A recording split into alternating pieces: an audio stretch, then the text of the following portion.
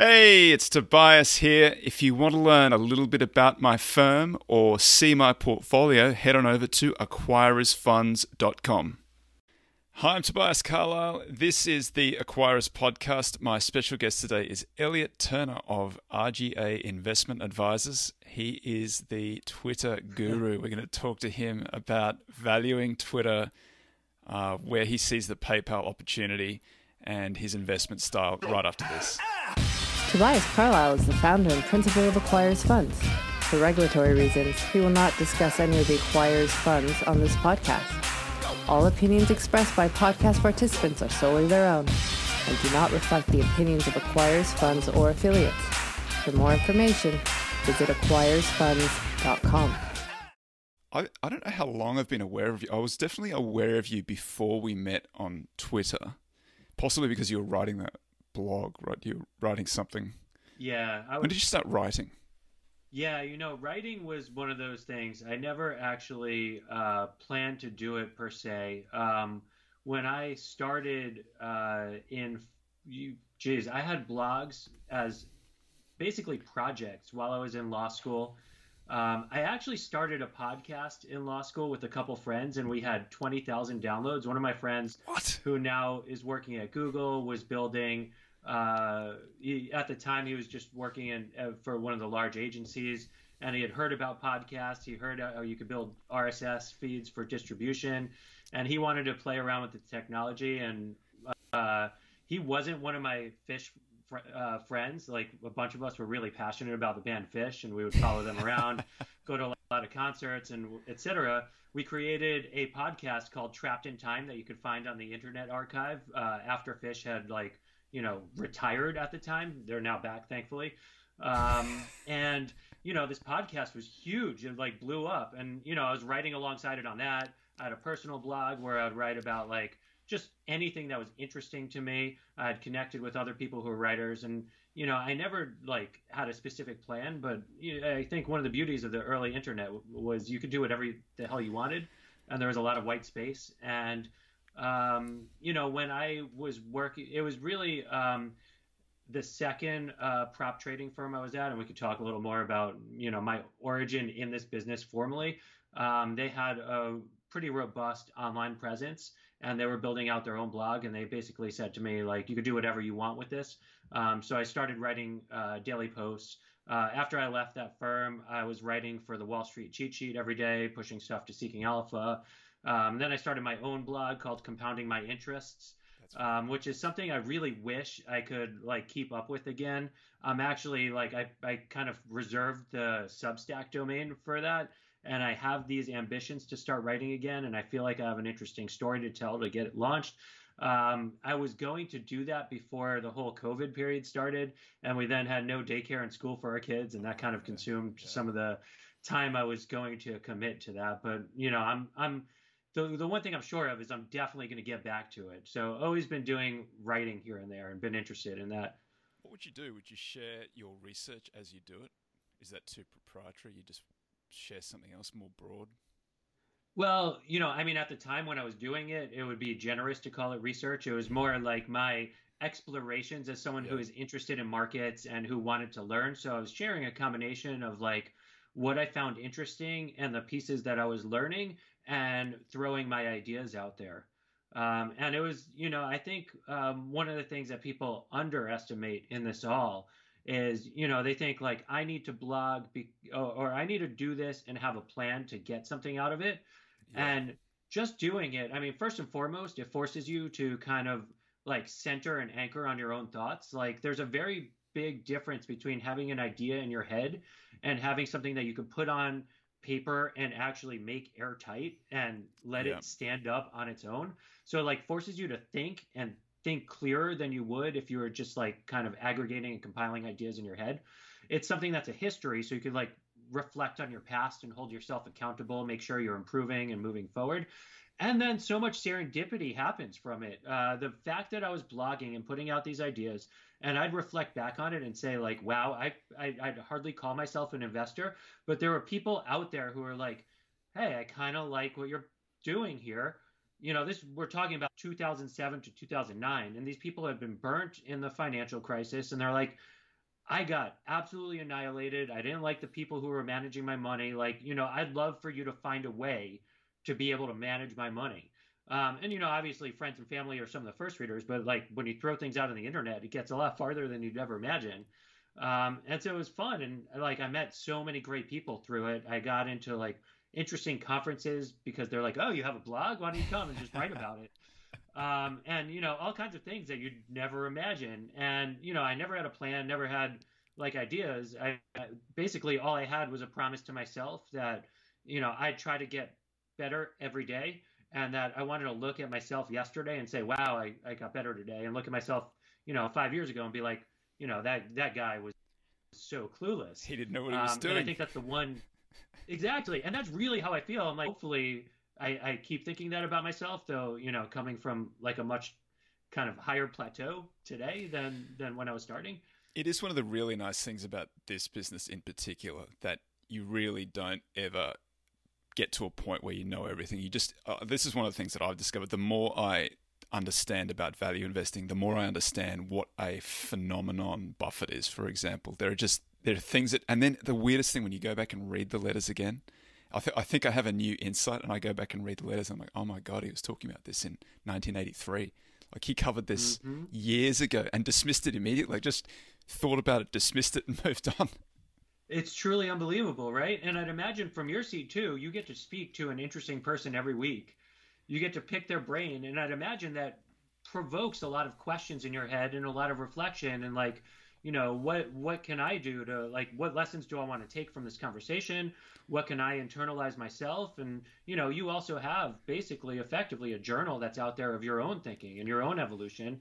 And by the way, like, your book Quantitative Value was incredibly influential on me early on, and I'm like, wow, look what Toby's doing. This is amazing. Putting these ideas down on paper, and it like really stands up. It's something that's like, one of the things that actually got me stopping writing was I started putting this pressure on myself that I didn't want to write it if I didn't feel that it could withstand the test of time. Yeah. So at first I was writing these ephemeral things like, oh, look at what, this stock did today. And it's like, that's junk. Like, I don't really want to be doing that. Like, I don't want to be a keyboard monkey like that. I want everything to be thoughtful. So then it turned from a daily cadence to a weekly cadence to a, my God, I'm holding myself to way too high a bar. I can't write again. And then it's 3 months, and I'm like, well, my first one back has to be good. So, what could I write that's good? And then, more time transpires, and now it's been a couple of years. That said, I do write a quarterly letter now. So like every quarter I do actually put pen to paper and like formulate my thoughts, but that's a very different exercise than blogging. I view blogging more like journaling. And, like you said with Buffett and his letters, I think one of the coolest things I've ever read, I don't think enough value investors read George Soros. If you read Alchemy of Finance, the journal in the reflexivity half, yeah, journal, exactly. Yeah, reflexivity is an amazing concept. And what's cool, I think, is he has this actual where, so not only does he introduce you to the concept, but you could see his ideas evolving from one day to the next. And, he'll tell you the day that his back is aching, and you could kind of get a contextual understanding for like why he felt certain ways about different positions. And so, I think that's important for each of us to do for ourselves too, in one way, shape, or form, at least periodically. Like, it doesn't necessarily have to be every day, but periodically to jot down like our thoughts and our thoughts about our own thoughts, and kind of like, really reflect on that. It's one of the most important things. You started out, so you went to law school, and then you were going to become a sports agent in the NFL. So how does the law school, do you apply? Did you practice as a lawyer at any point there? Never, and I never intended to. Yeah, that's smart. When you went, but it's still a useful framework for thinking through ideas. Do you still use that framework at all as you're investing? So I was actually talking about this with my wife the other night. I long said the best thing I got out of law school was a beautiful wife. And, we met in our 3L year at law school. And interestingly, I've long asserted that I had to rewire my brain to think differently than lawyers are trained to think, because lawyers are taught to kind of like understand where their confines are and work within those in maybe a creative way, but not necessarily very creative. Like focus on semantics and, like find their angle, but very rigid structures within which lawyers work.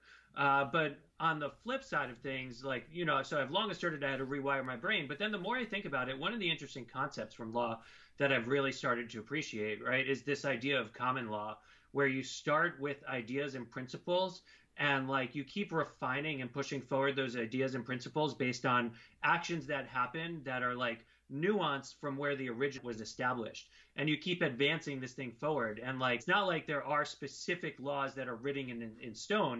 There are kind of different perspectives that you could take to it. And I really like this idea of like common law as being this dance in an evolutionary process where it kind of like adapts to the reality of your culture and time, and the realities of your culture and time kind of push it. And it's kind of this feedback loop and symbiosis and kind of evolving toward a higher place. So I've like reconsidered I had to rewire my brain. And it's like, actually, I should have been thinking about it from this angle. There's two elements to it, right? There's the idea that you're bound by the decision that you're bound by a previous decision, and so your new decision has to be consistent with that previous decision. But then you have additional facts, so it's a slightly different circumstance, and then you have to apply that same sort of consistency to the new circumstance, and it evolves in that way. And it's this very organic evolution of it, and it probably useful for that reason. And you have law in your background too, right? I practiced, you really practiced? Sadly, as an M&A lawyer. Yeah, in the US, in Australia and the US for 8.5 years before I was able to escape. Amazing, yeah. And what's interesting with your phrasing, like when you said it like that, it's like, wow, it's actually kind of like a Bayesian framework, right?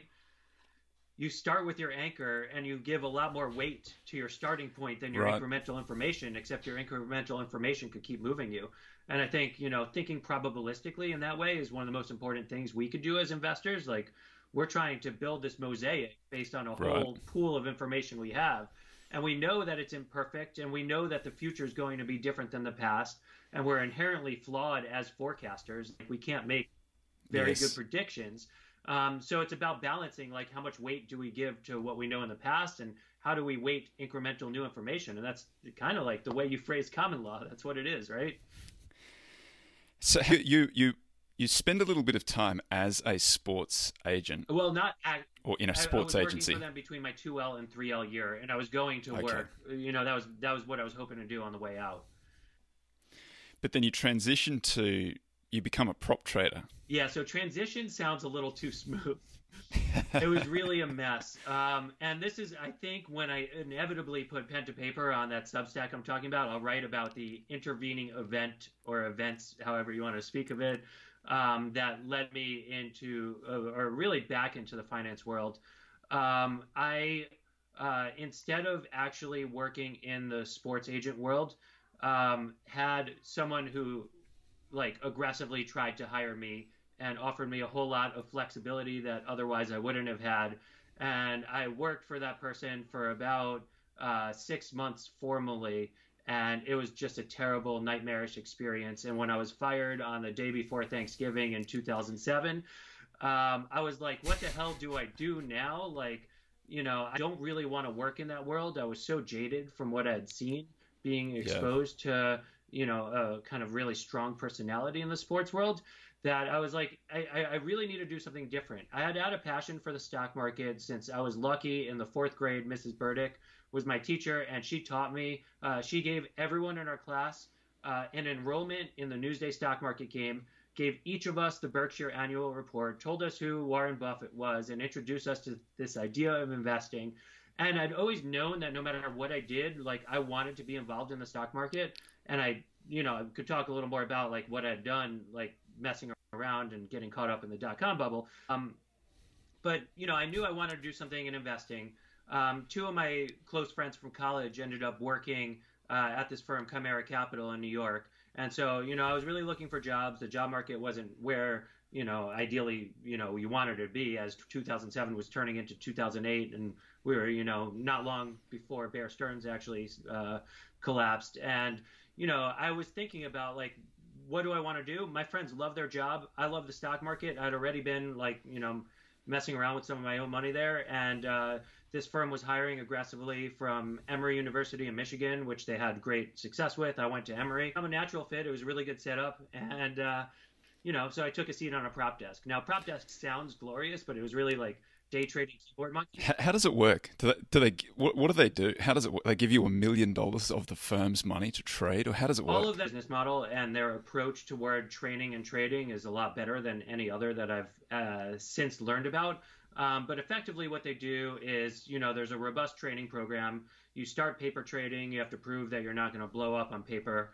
And then they give you, they start you with like $100,000 of prop capital. I think they're levered something like 20 to 1. So like the actual pool of capital is really small. Can't hold any positions overnight. And you're really just a keyboard monkey. It's not too different than playing like a video game. And at the time, it was really. How do you make money if you can't hold overnight? What do you do? You're like literally just you're trading the lines on the screen. It actually wasn't even the lines in the beginning. It was far more focused on, you could actually see depth in the order book, and you'd see where like bids and asks were. And it was really, in effect, to speak bluntly about it, you're trying to front run large orders that you see. And you'd get in front of them and you try to scrape, with 1,000 shares, call it like 30 cents in a stock, and do it over and over and over. And you're making, you're really churning through a whole lot of commissions to try to make money. And there's some people who, especially at that time, were absolutely phenomenal at it and could do incredibly well. But I never liked it. It never struck me intellectually at all. A lot of it is really behavioral though. One of the things I love and respect about Chimeric deeply is that they empowered people to think and to indoctrinate people that there's no one right way to make money in markets. Like making money in markets is about finding a strategy that fits your personality. And, it doesn't have to be any one right way. Everything's about the quest for conviction behind your ideas. And you have to get yourself in position to have these ideas, have conviction behind it, and, manage risk in an appropriate framework. And one of the things I've said to a lot of people, I've seen people who especially as you get better and they do let you take overnight risk and you could start swing trading and doing, things that get closer to investing, but not quite in investing. I've seen people risk manage their way to fantastic returns. They didn't know a single thing about the instruments they were trading. They didn't know a single thing about companies or business analysis. They just really understood and internalized risk management. And I think that's left a strong impression on me as I've, developed my own trading strategy, that it has to fit my personality, that there's no one true answer. So explore and learn about all that everyone comes at this from, and, always be disciplined and rigid with risk management. How do you characterize what you do now? How would you describe, like an optimal opportunity, or your process for getting to that optimal opportunity? Yeah, so there are two things that I'd say are important to me. I started in this professionally in the day trading world, except I'm what you call low turnover now. This is the first year we'll have exceeded 20% turnover in the portfolio. So once again, rewiring my brain from going from hitting buttons like that to holding things for a long time, right? 20% turnover means a couple things to me. One is it means that you really only need to come up with a handful of ideas in a year if you have an average position size of about 5%, right? So slow things down, right? Be methodical, take a slow approach toward it. And the other means, when you have a 20% turnover, roughly speaking, you're talking about holding a position on average 5 years. Right. So I'm really looking for long-term investment opportunities. I'm looking for businesses who, my return is going to be driven far more by the business itself than it will be by, a re-rating of the multiple or anything of that sort. Right. And so when I describe myself, when I hate labels, I hate having to categorize myself. But one of the beauties, I think, a label like GARP, which I fully subscribe to, depending on the market environment, I could end up more on the value side of the GARPy spectrum or the growthier side of the spectrum. And I don't have to be beholden to one or the other, but I do have to, at all times, anchor myself to valuation, right? That's a religion. I'm indoctrinated there. I can't just say, this business is qualitatively awesome and I'm willing to buy it at any price. And on the other end of the spectrum, on the other hand, I also do have to say, okay, I'm not willing to purely buy a melting ice cube. That doesn't fit my setup. I have to have some sort of structural growth in this business, some sort of opportunity for them to be a little bigger, tomorrow and thereafter than they are today. And I think that's really important to me. Well, let's talk a little bit about some of the positions. So we've had a conversation. We had a conversation yesterday about a couple of positions that I love your insights on them. And Twitter's one that you're well known for being quite bullish on Twitter, and it's how we met. Or it's one of the I think I said that I think that you were one of the first people that I ever interacted with on Twitter. I'm almost certain that's truly amazing. That's the case. I'd have to go back and have a look at it, but that would be like 2009. I think that's probably not right, because I think I signed up in like 2009, but then I didn't use it for a couple of years. And I think that you pointed out it was around the time that Google Reader killed itself, and so Google killed the reader, and then everybody had to go and find another. They killed the homepage and they killed the reader, and all of a sudden Twitter became the homepage and the reader, which is, I think that's exactly what happened to me. Yeah, so I mean, one of the funny things is when I was telling you about my start in the podcast world way back in 2004. You could be a podcast billionaire. Right, I know. Now. I had a huge following. You could be that's before Joe Rogan. Exactly. Could have made it huge and had a big audience and all that sort of stuff. That same friend was like, "This Twitter thing is awesome. Don't really know what it's going to be, but like you should check it out." I created an account, and really its only function was like when I'd write a blog post, it would send an automatic blast to Twitter saying like, "Read this." So I didn't actually like tweet or engage with people. But in Google Reader at the time, and I understand you did the exact same thing as me, I had this social circle of my friends who were interested in the same things, and, like a slightly different group in finance than I did in, call it fantasy baseball and, music. And we'd share things through Reader, and we'd each read each other's things. And, I really was very into RSS and thought it was like, the best thing ever, because this was how I kind of curated my own reading list, and I religiously read it morning, middle of the day, and evening. And when Google killed Reader, I was like, oh my God, what do I do now? Like my whole, I don't know, call it intellectual development was built on this one platform, and now it's gone. What do I do? And I was like, okay, maybe now is the time that I explore this quirky thing called Twitter. And I started engaging on Twitter, started talking to people, started connecting to people. I don't even think there wasn't exactly FinTwit. There were like certain clicks at the time. And really for me, it was an exploration of like learning how to invest, of following what's interesting. Back then, I definitely spoke a lot more macro than I did business analysis, though, there were shades of both that were like mixed in along the way. And, I think I'm so grateful. Like, thank you, Google, for killing Reader. I was so devastated at the time, but it's like one of the best things that's ever happened to me. It's opened so much serendipity. Like being involved in Twitter has been huge. So, like early on in Twitter, I think in the grand scheme of things, I was very early to Twitter and to appreciate Twitter. Now, when Twitter was IPOing and you could see my tweet history, I really felt that it was overvalued, and the expectation of this platform was just way too much for what it was. And so I wrote down on paper at the time, take notice of this thing when it gets to a $10 billion market cap. That's what I thought would be interesting. It was a little too much at that time. Expectations were too high. I mean, I don't even know a lot of what I ended up knowing by the time I invested in it, but it was a little bit of a mess. $10 billion seemed like the right spot. And if I recall, it was something like, I don't know, 40, 50 billion in the early days when it came public. And but see, one of the things in my process that I've always done is I started I think one of the things I internalized that Buffett said is there are no called strikes. There's no situation that you have to be involved in, but that does mean that it's worth it doesn't mean it's not worth paying attention to things that are expensive but interesting, right? Learn about them when they're new, learn about them when things are going well, and then one day there might be an opportunity where, Mr. Market gets a little less sanguine and you could step in, having understood it this whole time and having applied a Bayesian framework, updating your understanding of the business as time goes on. So when Twitter hit their problems, I was really paying attention and I was really interested and digging in deep there. Well, let's talk a little bit about it, because it's been I absolutely love the product, and I think it's incredibly powerful across a number of different, from a research perspective, from getting news, from a marketing perspective. It's great. It's a great tool for all of those things. The problem has always been that the business hasn't been great. You know, Mark Zuckerberg famously described it as a clown car that fell into a gold mine, and it's had this part-time CEO who seemed to be running the more fun business that was doing quite well.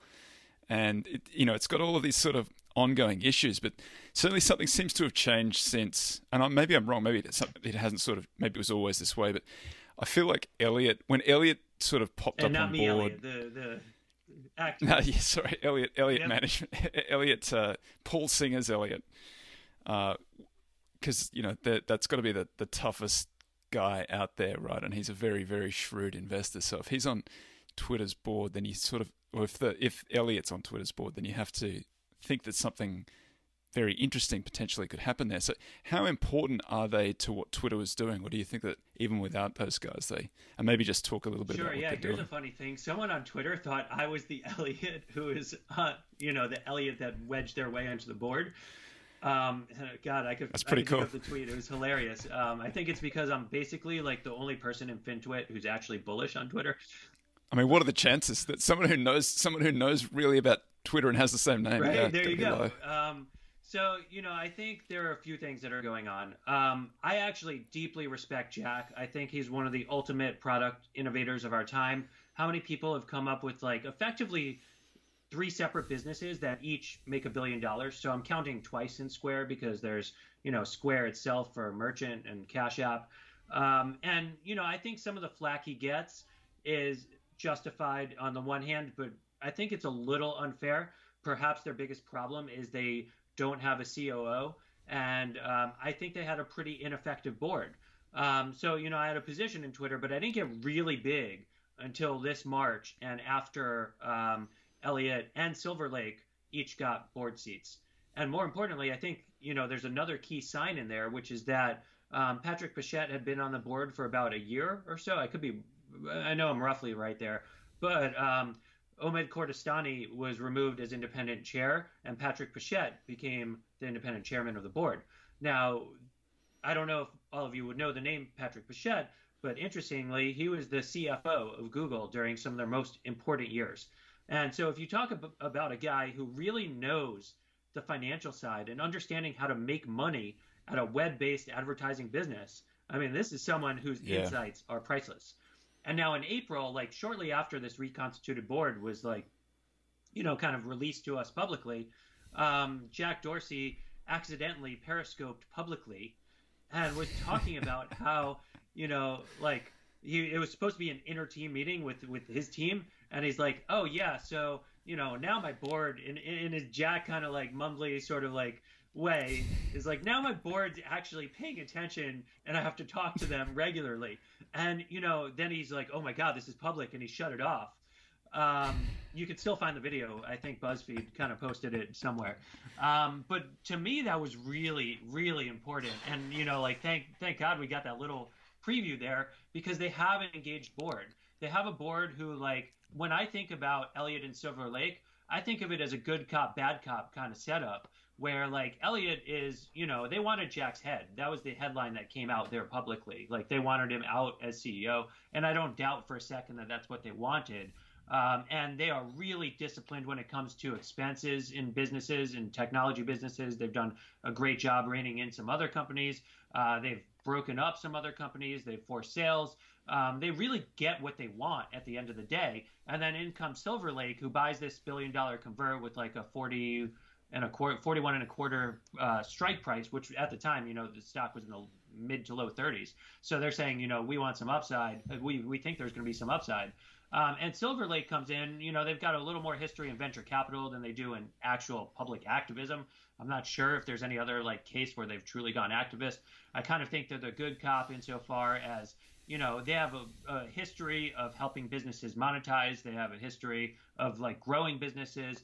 And so they come in here and you have Elliot and Silver Lake, and they kind of each bring their respective disciplines. Now, the interesting thing about the good cop and the bad cop is that, while they are seemingly diametrically opposed to one another, they're actually on the same team, right? When you think about it, the good cop and the bad cop are working together. And who are they working for? They're working for us shareholders. So like, it's the first time you can truly feel conviction that everyone is geared toward like looking out for and answering to the interests of shareholders at Twitter.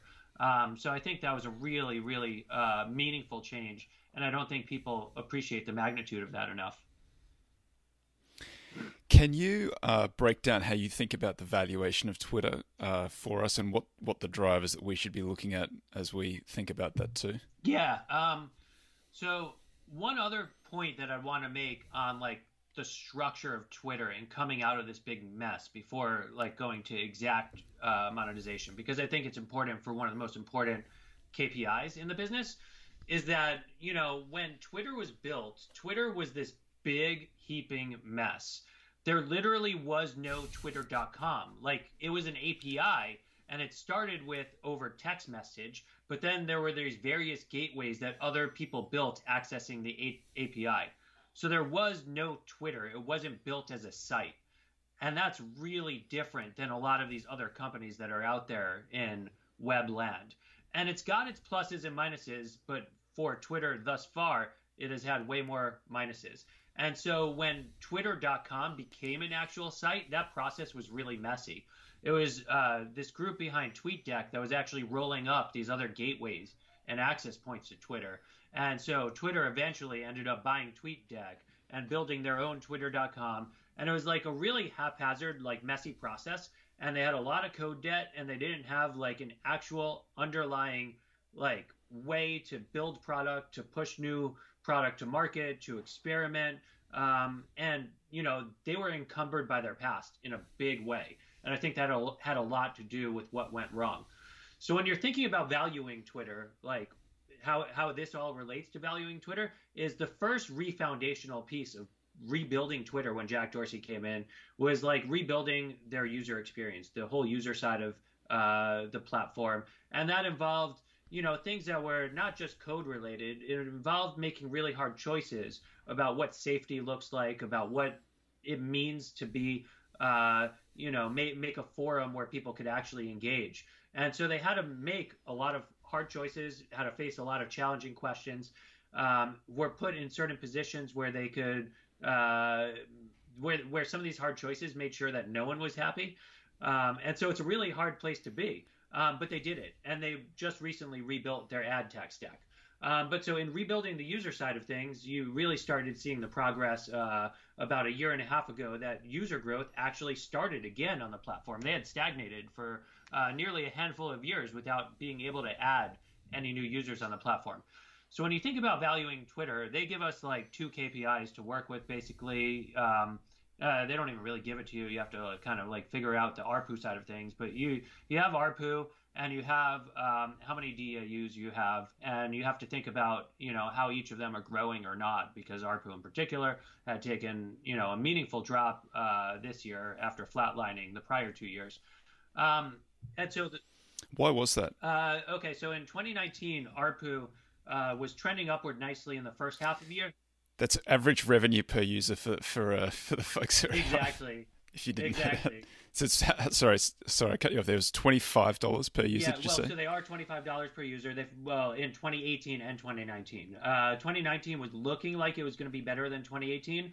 But then in the second half of the year, they had these big problems with one of their revenue products called MAP. If you know those little tweets, or really on any platform, any ad that's asking you to install an app, that is MAP.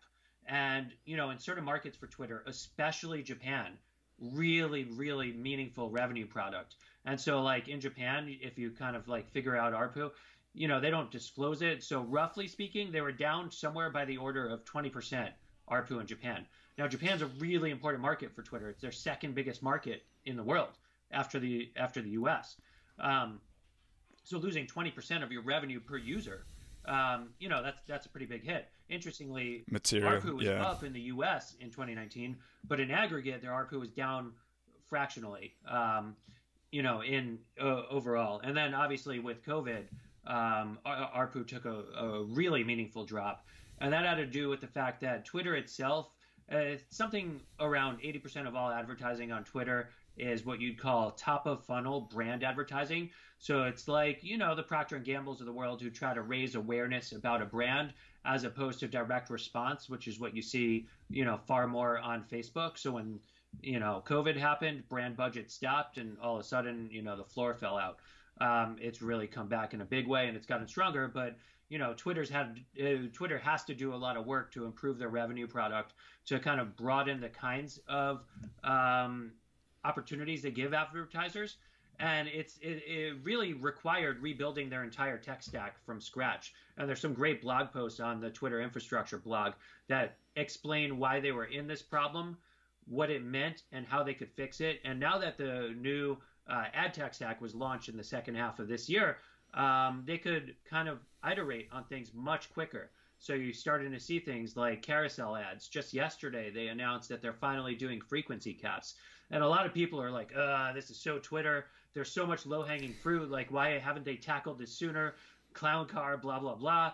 And it's like, actually, I get why they hadn't done it. They weren't able to. They were encumbered by their past, and they had to, re-platform and build this foundational stuff. So when I think about Twitter, when I think about valuation, when I start, the first thing you could do is simply back of napkin say, well, okay, they've had huge growth in their user network the last year, nearly 30% year over year. You take that growth in the user network and say, okay, I'm going to slap on my 2018 or 2019 ARPU of $25. And I'll say, okay, look, they've given me long-term guidance on what their EBITDA margin range would look like. They've said 40 to 45% EBITDA margin range. And, they've delivered within that range in the past, though they had been below it last year.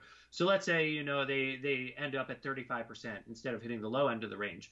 So you take that, the 186 million users, multiply by $25 ARPU, apply that 35% margin, that's $2 billion in EBITDA on a mid $30 million market cap with $4 billion of net cash, which should be growing just if the user base keeps growing, call it, even if it slips to the mid double digits from 20%. That's pretty nice in this market for like a platform that has, I think, still a whole lot of low-hanging fruit and a lot of optionality and a lot of interesting things that they could try to capitalize on. Then if you come at it from a DCF, the way I do it is I kind of take them up to that 2019 ARPU by 2024, get them by 20. I'm unfair in it because I had to temper myself. Get them to the low end of their margin range by 2028 and apply my terminal multiple then. You're talking about a stock that should be in the mid $60. And, one of the beauties of it all is I think the best business model for Twitter might be one that they've yet to even explore. And they're finally truly dropping hints that they're going to do it. I think some sort of premium offering, which is built around, I originally was when I would talk to the company, I'd be like, so are you going to do a premium feeds? Or are you going to do subscriptions, blah, blah, blah. And they I feel like that phrasing rubbed people the wrong way. So I've started calling it creative empowerment. When are you going to do some sort of creative empowerment? And I think it matters because to me, creative empowerment means more than just creating, a business model. It means you're giving creatives tools and you're giving them an opportunity to make revenue, right? You're giving them tools to kind of enhance their creativity and enhance their ability to reach audience with their creativeness. And you're giving them an actual way to make money. And in exchange, you take a little bit of a cut. And I think that would be something that could be $1 billion revenue line for Twitter down the line. When you think about Twitter, one of the I don't know how to resolve it, but there seems to be this ongoing censorship issue with it, and it's meant that there have been some competitors like Gab.ai and Parler have popped up, and it's still, it's still in an ecosystem where we've discussed previously. It's not necessarily a social network in the way that Facebook is a social network, or the way that Instagram perhaps is a social network, but it's still sort of thought of as in that kind of category of things. That style of things. So how do you see it resolving these issues and competing with sort of the new and the incumbents and whatever else comes along, TikTok? Yeah, okay. So this is one of the biggest, I think, challenges for Twitter. Say what you will about the president. He has put Twitter in a corner where no matter what decision they make, they're going to have people that are really angry at them. If they don't, censor might be too strong a word because I think they really just added context to certain things. They didn't actually censor. Let's leave semantics aside. If you don't censor, you're going to have a whole lot of people that are angry at you for letting him violate like very, not even gray area rules on their platform, black and white rules. Like why is this guy above the rules of your platform? On the other hand, if you actually do moderate or censor, then you're going to have a whole lot of people that are like, he's our president. How could you moderate or censor him? Like, he should be able to say whatever he wants. And so they were in a lose-lose situation. But the fact of the matter is, there are a lot of people who say things like, and I think this is one of the most mistaken impressions, that Twitter needs the president because he gives them engagement. And if you actually went around and spoke to a lot of advertisers, he is the worst thing that's ever happened for the platform, because no one wants their copy to be run alongside engagement that's based around things that get people angry. There's no one who's worse to market to than an angry person. An angry person is literally, they're factually putting up an emotional wall to being swayed on anything. So I need to buy that gun now, Elliot. I need the gun immediately. I don't need the waiting time. Right, exactly. Yeah, that's about all you can market. So yeah, people aren't like amenable to being swayed by marketing in those kinds of moments. So a lot of advertisers actually shut off entirely. So say what you will about engagement. I mean, that engagement is worth, I'd say, actually negative value, because advertisers will shut off in other areas. Now, the interesting thing about Twitter is politics is just one niche on Twitter, right? It's best avoided, in my humble opinion. But there's, FinTwit, which I think is one of the most amazing communities in the world. There's basketball Twitter. There's like a vertical. There's music Twitter. There's, and within every broad label, there are like very niche Twitters. And, I think there's, during COVID, I really learned a whole lot about the science Twitter community. There's a really big community around there.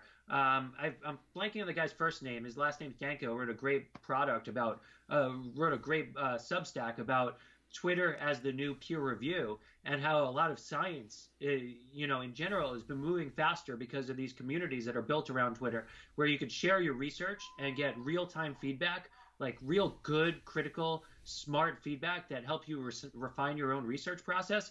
And like, who needs peer review when you could do it in real time and kind of iterate your process and move it along that way?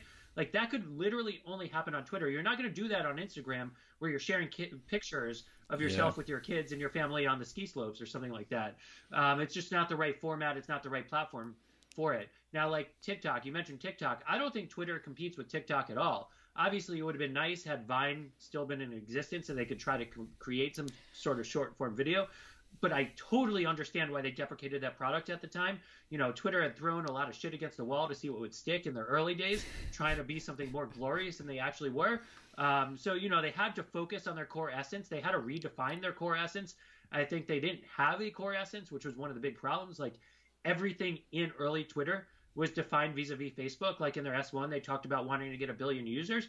And I don't think that was the right North Star. They should have been, redefining themselves around what Jack Dorsey inevitably understood was Twitter is about interest. It's about what you're interested in. They have an interest graph. And that's a big part of why, their advertising doesn't work the same way for DR as Facebook does. Because Twitter built their entire ad, process. They can't identify, I shouldn't say can't, because this is changing fast. They couldn't identify what I was interested in. They could infer based on who I followed what I might be interested in, but they have now, with machine learning, started learning what I'm interested in directly. They've started labeling things in topics, and people say oh, come on, it's so easy. It's not. When I say skate to where the puck is going, because I'm a hockey guy and I always talk about hockey, I might be talking about Twitter, the business, right? Am I talking business because Warren Buffett's used that quote? Or am I talking hockey? How do you know how to categorize that? These are really challenging questions, and there are a lot of gray areas. But now that they're able to have topics, that I'm able to subscribe to topics, that, once they infuse that in onboarding, I'll be able to onboard. And instead of having this white space where I knew a lot of people who I thought should find Twitter interesting, I had to manually onboard them, being I know you so well. These are the people you should follow. And, they now love Twitter and they're way too addicted. I know some of them are inevitably going to listen to this. You know who you are.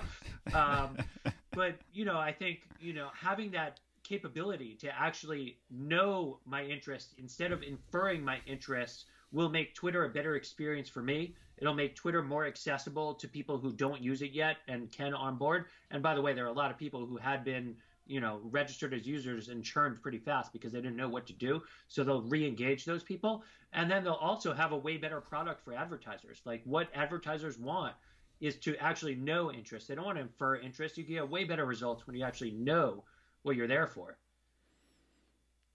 Yeah. I think I said this to you yesterday, but the all the other platforms have the problem that when they get very hot, the issue is that it's great for the moment that it happens to you, but if you get very hot, then at some point the next generation that comes through doesn't want to be on the same platform, I think, as the older generation, which is kind of what happened to Facebook. They got lucky that they got Instagram, or smart that they got Instagram. And it's sort of happening to Instagram a little bit with TikTok. They're trying to recreate the same capability, but I don't even know if it's going to matter, because I think you just don't want to be on the same thing that your parents or older siblings or older people are on.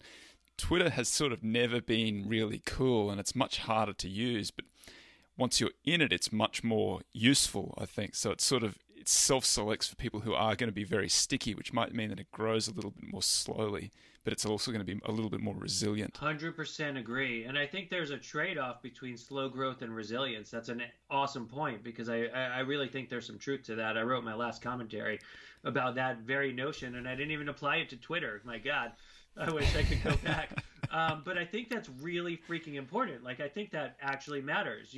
Twitter has an appeal that's very different. These other platforms are on a treadmill competing with one another over who's got the best new feature and who's a little more interesting, and where can I make sure that my grandparents and parents don't see me tweeting, or maybe tweeting's the wrong, pushing out content that's not appropriate for their eyes.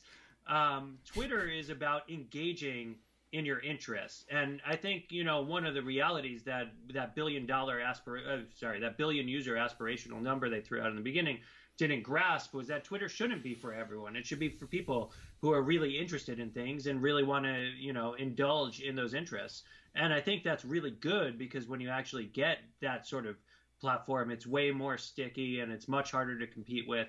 And, I've called it the funnel for anything interesting in life, because I've had so much serendipity from, we basically met over Twitter, right? I've met so many interesting people over Twitter. I talked to investors in the Nordic countries who I met over, a sports gambling investment, and that we otherwise in the prior world could have never gotten to know one another. So it's global, it's communal, it's a way that you actually meet people. It's so many different things that I don't think the other platforms are really geared toward. Like, those other platforms are more based on, TikTok's a little different, but like Facebook, it's purely based on who you know as friends and family.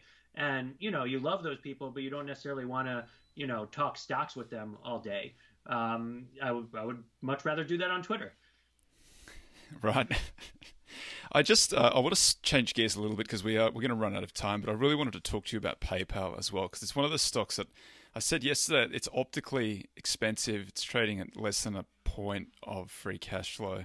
And I just wanted to, you had a very thoughtful approach to valuing it, and I just wanted to, if you could do that again for me, please. Yeah, so one of the things I do in my process is I build a reverse engineered DCF, and I'm trying to look at what is embedded in today's stock price.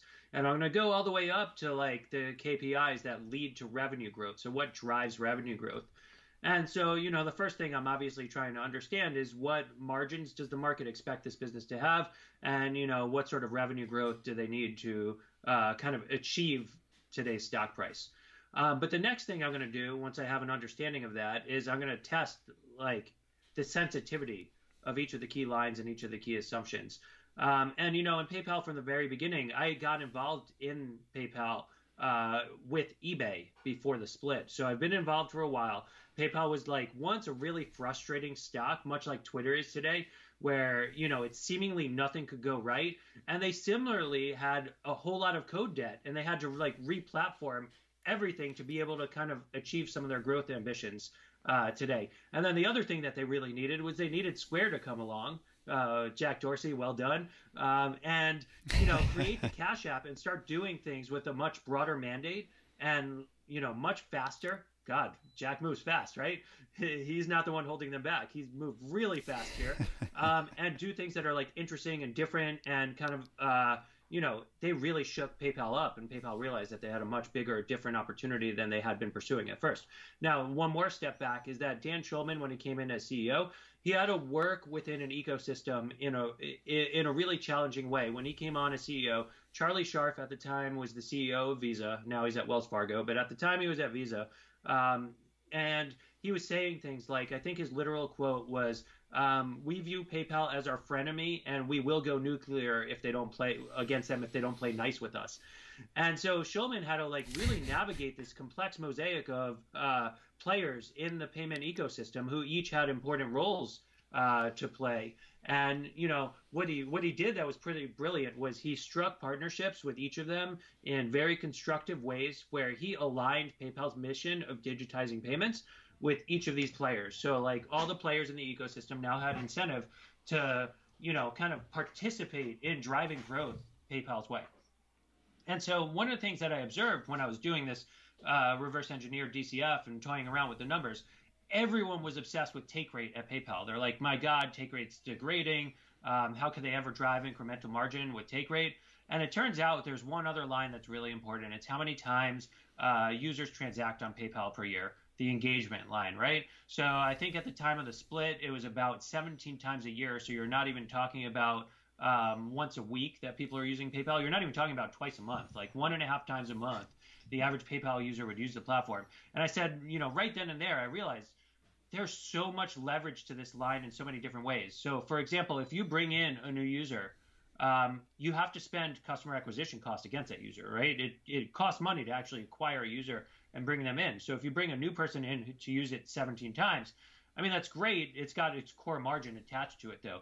But if you get someone who's already a user to go from 17 times engaged per year to 34 times per year, you have no customer acquisition cost against it. So that 17 times per year is worth a whole lot more than bringing in a new user.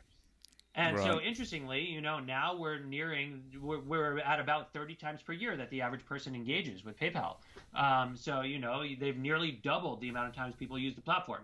And one of the things I do when I structure a position is I say, okay, I want to buy it when it's GARP, but I want to hold it when it's growth, right? So if I get it right, I'm really going to hold it through, their real growth period.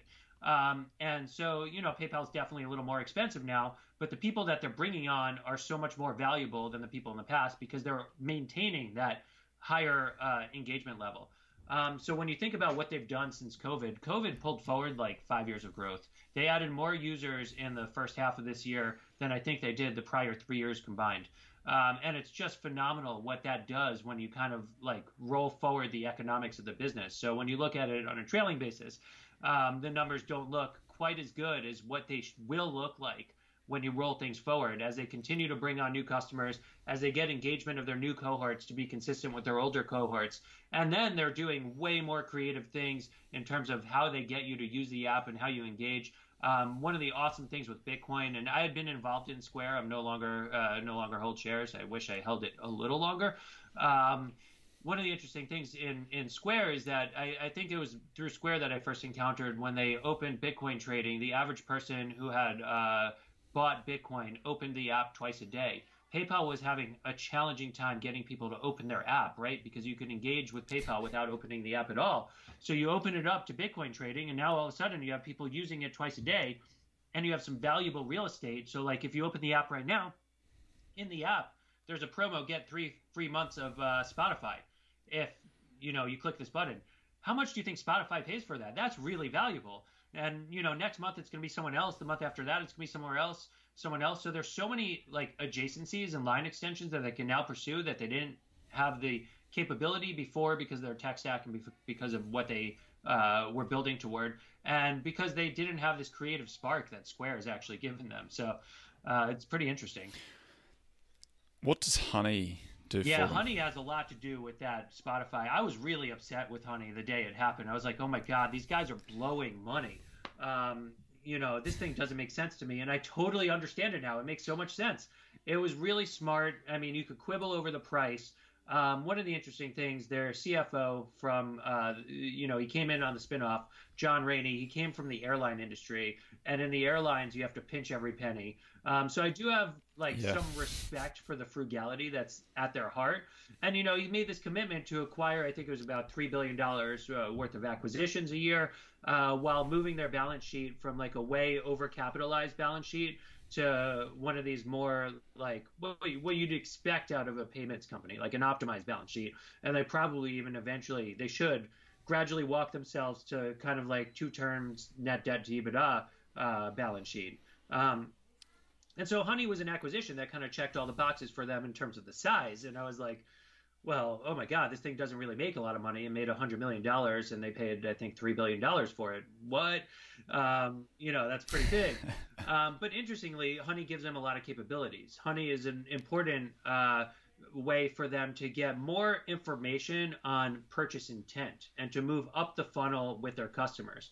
And one of the things I always said about the PayPal split off from eBay is, had the company existed in an entirely different way, where it was PayPal that owned eBay and eBay was a service for their merchants, in contrast to eBay owning PayPal, the essence of the company would have made sense and it would have worked, but the actual existence was entirely backwards. And they couldn't rejigger that internally, so they existed to fulfill the wrong purpose. I actually presented it back in 2015 at Manual of Ideas, and I related it to Kant's categorical imperative, treat everything as an end unto itself. And they just weren't really doing it. They weren't pursuing the right end. Their end should have been facilitating everything for payment for merchants. They should have been in the business of serving merchants, and kind of Shopify is going there, and you see what that's done to their market cap. But Honey kind of achieves that ambition from a different angle in a different way, and let them actually start giving, literally on a platter, consumer intent to their merchant base. And that's something that they've never been able to do before. Yeah, I thought that was a really clever insight. It kind of blew my mind when I first heard you say that. We've run out of time, unfortunately, Elliot, as much as I'd like to just keep on going with this. If folks want to get in contact with you, what's the best way of going about doing that? I'm going to say go for Twitter. I have open DMs. Handle is at Elliot Turn. What's... ELLIOTTURN. And, always open to talking with people. And you can email me, elliot@rgaia.com. That's perfect. Elliot Turner, RGA Investment Advisors. Thank you very much. Thank you so much, Toby.